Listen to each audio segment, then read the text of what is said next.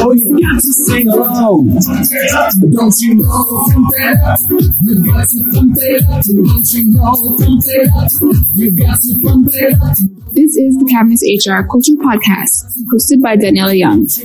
Join Daniela as she has great conversations with people on the importance of culture and leadership and organizational behavior. You will hear the great, the bad, and the ugly as she talks to a huge variety of guests in different fields. Are you looking for ways to improve your culture? Then this is the podcast for you. You will gain great insights from these great conversations. The cavnessHR podcast is brought to you by cavnessHR. At cavnessHR, we deliver HR to companies with 49 or fewer people by automating the HR process. We believe that you don't need a full-time HR person to receive full-time HR expertise. Come to cavnesshr.com to see how cavnessHR can take care of your HR, so you can focus on building your company and taking care of your customers. Remember to be great every day.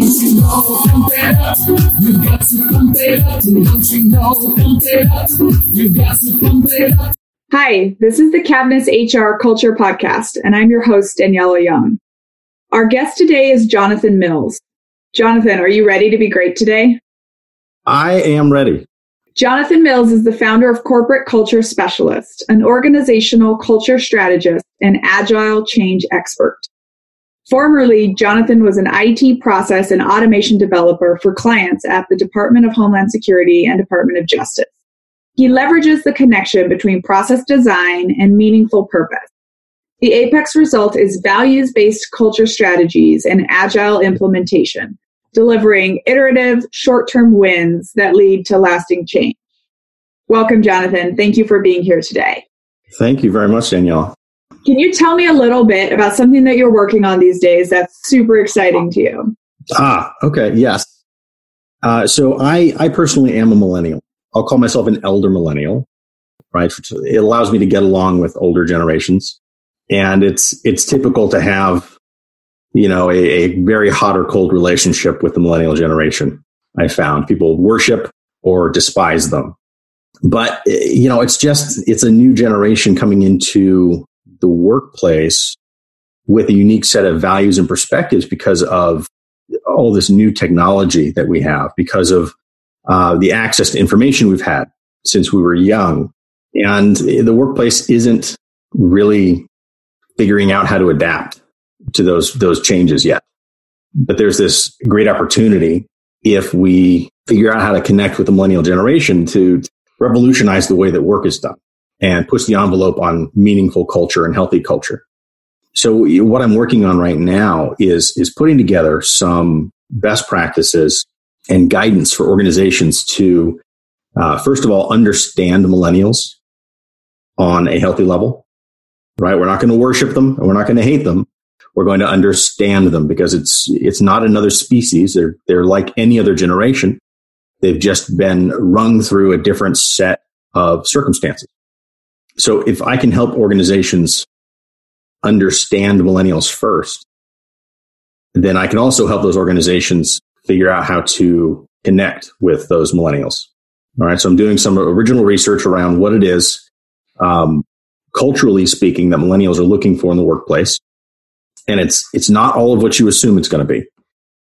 But, if we understand that, there are practical steps that can be taken. So, as I'm doing that research, I'm figuring out, connecting the dots, identifying some brass tacks actions and behaviors and policies that organizations should be considering that will improve the way that they're able to connect with millennials and harness all of that energy and creativity and productivity, while also teaching millennials a thing or two about how past generations have learned over time and all this great experience that they have. So it's, this two-directional relationship that I'm hoping to help build. Yes, perfect. Like all relationships, right? Two-directional. I was going to tell you, Jonathan, and of course, any of our listeners, on Netflix, there's a fantastic comedy special called Elder Millennial. Oh, I've seen that. Alexis Schlesinger. She's awesome. Yeah. Yes. And I do think, elder millennials, I'm a right in the middle millennial, but I had the same experience that you probably had of analog childhood, digital teenage and then adulthood, which is kind of what separates the elder millennials from the younger millennials. But something else that you mentioned is that, people worship or despise millennials. And I talk about this a lot in my culture research, that there really is too much emphasis sometimes on black and white, good or bad. And nothing in life is that simple. Yeah, no. So for every downside that older generations might think that millennials bring to the workplace, of course they bring huge potential and many, many other things as well, which is exactly what you tapped into.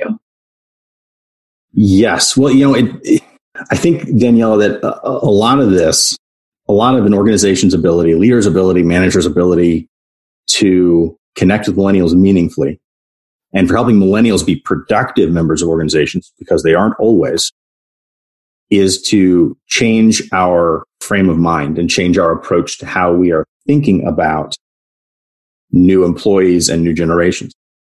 Because the differences between generations, the things that seem black and white, are really just kind of an illusion to what's going on.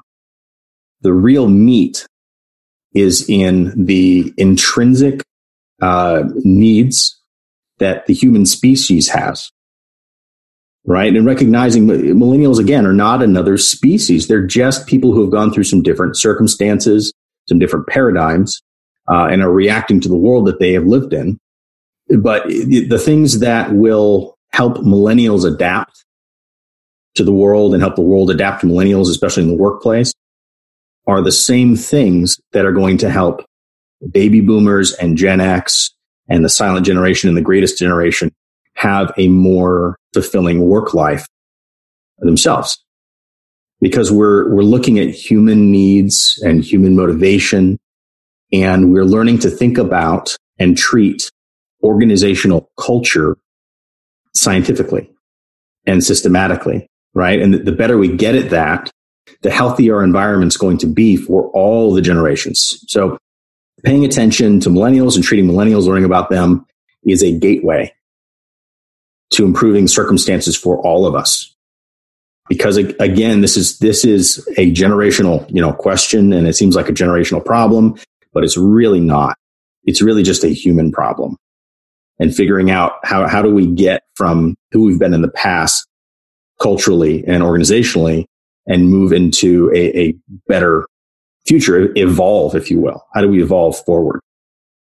For sure. And, cultural evolution benefits everybody, just like you said. So we're, being pushed into a completely different world right now with culture. Everyone knows this is going on. Back in 2014, culture was the word of the year. I particularly love, every time I've talked with you, how you are bringing this data focus and this technology focus and this, all of this much more established business-like strategies to the field of culture, which is still kind of seen as a bit touchy-feely, a bit, if I have time for it, the lack of strategy that people build. Yeah. And of course, you and I both know that it pretty much needs to be the other way around. You pretty much need to start with a map for your culture, and then you're going to see your profits increase and your business increase. Jonathan, I wanted to ask you to explain for our listeners. So the first time we spoke, I knew I just loved Jonathan and the way he thinks, because he said something about an employee market, specifically with regards to hiring. And I thought that was such a powerful image, because we can all think of, a buyer's market or a seller's market. Anyone who's lived through the housing crisis knows exactly what that means. And so the idea of employee market is very intriguing. And of course, it has a lot to do with, as you were already talking about, a shift in generations, a shift in culture, a shift in technology, and everything that we're seeing coming together. So tell us more about that. Sure. So it's common knowledge now, right? The job market's doing pretty well, right? Unemployment is low. It's very low, under 4% still. And, what that means is that positions are on the side of not being filled enough. There are more job candidates, relatively than there are. Let me rephrase that. There are more openings. There are more positions available than there are people to fill them. And calling it an employees market is really just a way of saying employees have control over the hiring process a lot more than they have in the past. And we're shifting from a paradigm of seeing organizations and hiring managers as the people who can, decide whether or not to accept an employee, right? And employees come with their resumes and they sit in chairs and they wait for an interview and they're really hopeful and they're really nervous about getting that job. Well, the nervousness has shifted. And now hiring managers are the ones experiencing more stress because employees can choose to turn down a job. Most specifically in certain industries like IT is a good example. But largely across the board, that's true.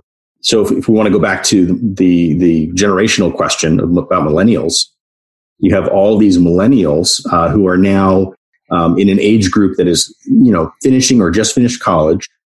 And they're about to turn 40, right? 38 is the oldest millennial. This group of crazies has power over whether or not your position gets filled at your company, right? On top of that, the median tenure for a millennial is 2 years. And they don't feel like that's a problem. They don't feel like that's disloyal or inappropriate. They're typical millennials thinking, after 10 years, yeah, I'm ready for something different. I don't feel like I need to be loyal to this employer. That's not how they think. So if employers don't figure out how to connect with millennials and how to evolve their own approach to the workforce, then it's going to be a big problem, right? Because this paradigm the millennials are bringing in is only going to get more severe. I mean, if the millennial generation is odd, how do you think the Gen Y is going to behave? And the next generation, right? My daughters think it's totally normal to be able to ask for whatever movie or TV show they want to watch on demand, and mom and dad will try and find it.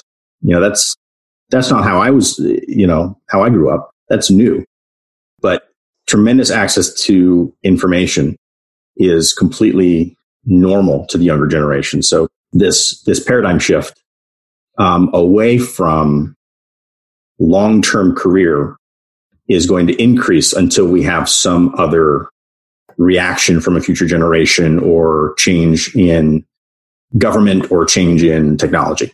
Right. And, it's so interesting what you're saying about, a paradigm shift. Like it really is. Our culture is changing completely. And of course, that affects the workplace. And it used to be that employers had more power. If you wanted a job, you paid your dues, you hung it out for years, you retired in 20 or 30 years with the gold watch, etc. Now you have the complete flip side. Not only do millennials not want to stay around for long periods of time, but they don't even necessarily want to work the job for the big bucks. I saw this research saying that millennials are actually shaping up to be the most philanthropic generation in recorded history. Contrary to this kind of idea of self-centered, millennials jump around so much because they want to feel fulfilled, because they want to feel like they're giving back. And more and more starting to see how, they're willing to turn down a job for $80,000 to take a job at a startup for $35,000 and some equity. Yeah. Hopes that they're kind of making a difference. So that's so interesting. It gets me thinking, these classic reward systems are a really good example of something that needs to shift. The increase in pay as you go thinking has to shift. Even leadership development, or this idea that there tends to be this idea that millennials want everything too quickly and they don't want to pay their dues. I kind of disagree with that. I would be interested to hear your perspective. I don't think it's that they don't want to pay their dues. It's that they want to be able to see a clear path to how it's connecting to their future. So, my example is kind of interesting from the military. Out of the several thousand lieutenants that commissions every year, less than 10% of them are going to make general 30 years down the road. And there's no way, they haven't found any way to predict which one of those are going to be. So they have on one hand, they have these very great leadership development programs. Everyone gets leadership development from their first year. And I really want to see more of that in the civilian world. But the flip side was like, I was constantly told that I had to spend 7 years just at some random position, dead end kind of job in order to then at the rank of major be able to apply to this job, which would have had nothing to do with what I was doing before. Didn't make sense to me. And that's part of what made me want to leave, where, I was perfectly happy to be in the low level role, but I wanted to see a connection. And one of the things that I'm seeing is that it's not that millennials don't want to wait or they want the leadership positions right away. It's we want to get in there. We want to develop ourselves. What you're talking about sounds a lot like line of sight. This idea that if you're doing something, you want to be able to see the purpose behind it. And I can resonate with that. I mean, I think there is definitely some impatience. There's definitely this high expectation. On the flip side, there's also some artificial systems of approaching employment where you are an entry-level job and suddenly you're a less respectable person. It's like you're the entry person, so we don't have to respect you. And that's the culture that millennials are coming into. So of course they react to it. They respond to that by saying, no, I am respectable and I deserve respect and trust and a chance to be creative and all these things, right? But, the way of dealing with that difference in thinking is the same thing that all these other generations need, which is a straight or at least a visible line between what they're doing day to day and some worthwhile cause, right? Because paying someone a paycheck is it's enough to take care of their hygiene needs. But after your hygiene needs have been met, money is a very poor motivator. It kind of stinks at actually motivating people or getting them to be creative or innovative or energetic. And you need to connect them with purpose, and you need to give them autonomy, and you need to give them opportunities to master their craft. And, I believe that millennials really, they're quicker to recognize that those are things they're looking for. A lot of other folks that have been in the workplace for a long time have been taught that that is not normal, that you shouldn't care about having a purpose at work, and you shouldn't care about having control over your own actions, and you shouldn't care about, being able to master everything that you do. You just need to do what you're told and stay in the lines. And over time, with seniority, you'll make more money, and that's your reward, right? And it's working towards retirement. I so resonate with the respect thing too that you talked about. And I think for everyone listening, that's probably one of the key points of value that Jonathan just dropped on us here, and I personally will never forget, again, I was a lieutenant in the Army, and you're treated like the entry-level straight out of college person that you are, which generally still tends to correlate with not very respected.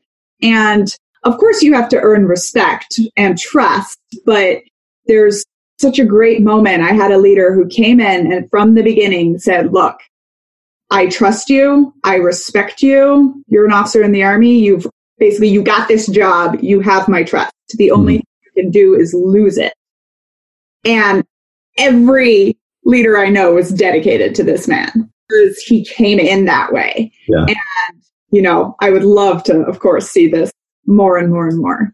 Jonathan, I do want to ask you to talk to us a little bit more about the research that you've done, because you have done some original research. You have a workshop now that you're offering. Yes. So, of course, I start with well-established, validated sources, right? We're looking at Pew Research and a few other sources, Census Bureau, Bureau of Labor Statistics, looking at what's going on in the marketplace and readily accessible data to everyone.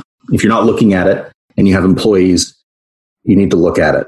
But, I am using a culture framework that also is highly validated and reliable. But there's not a lot of research using that framework.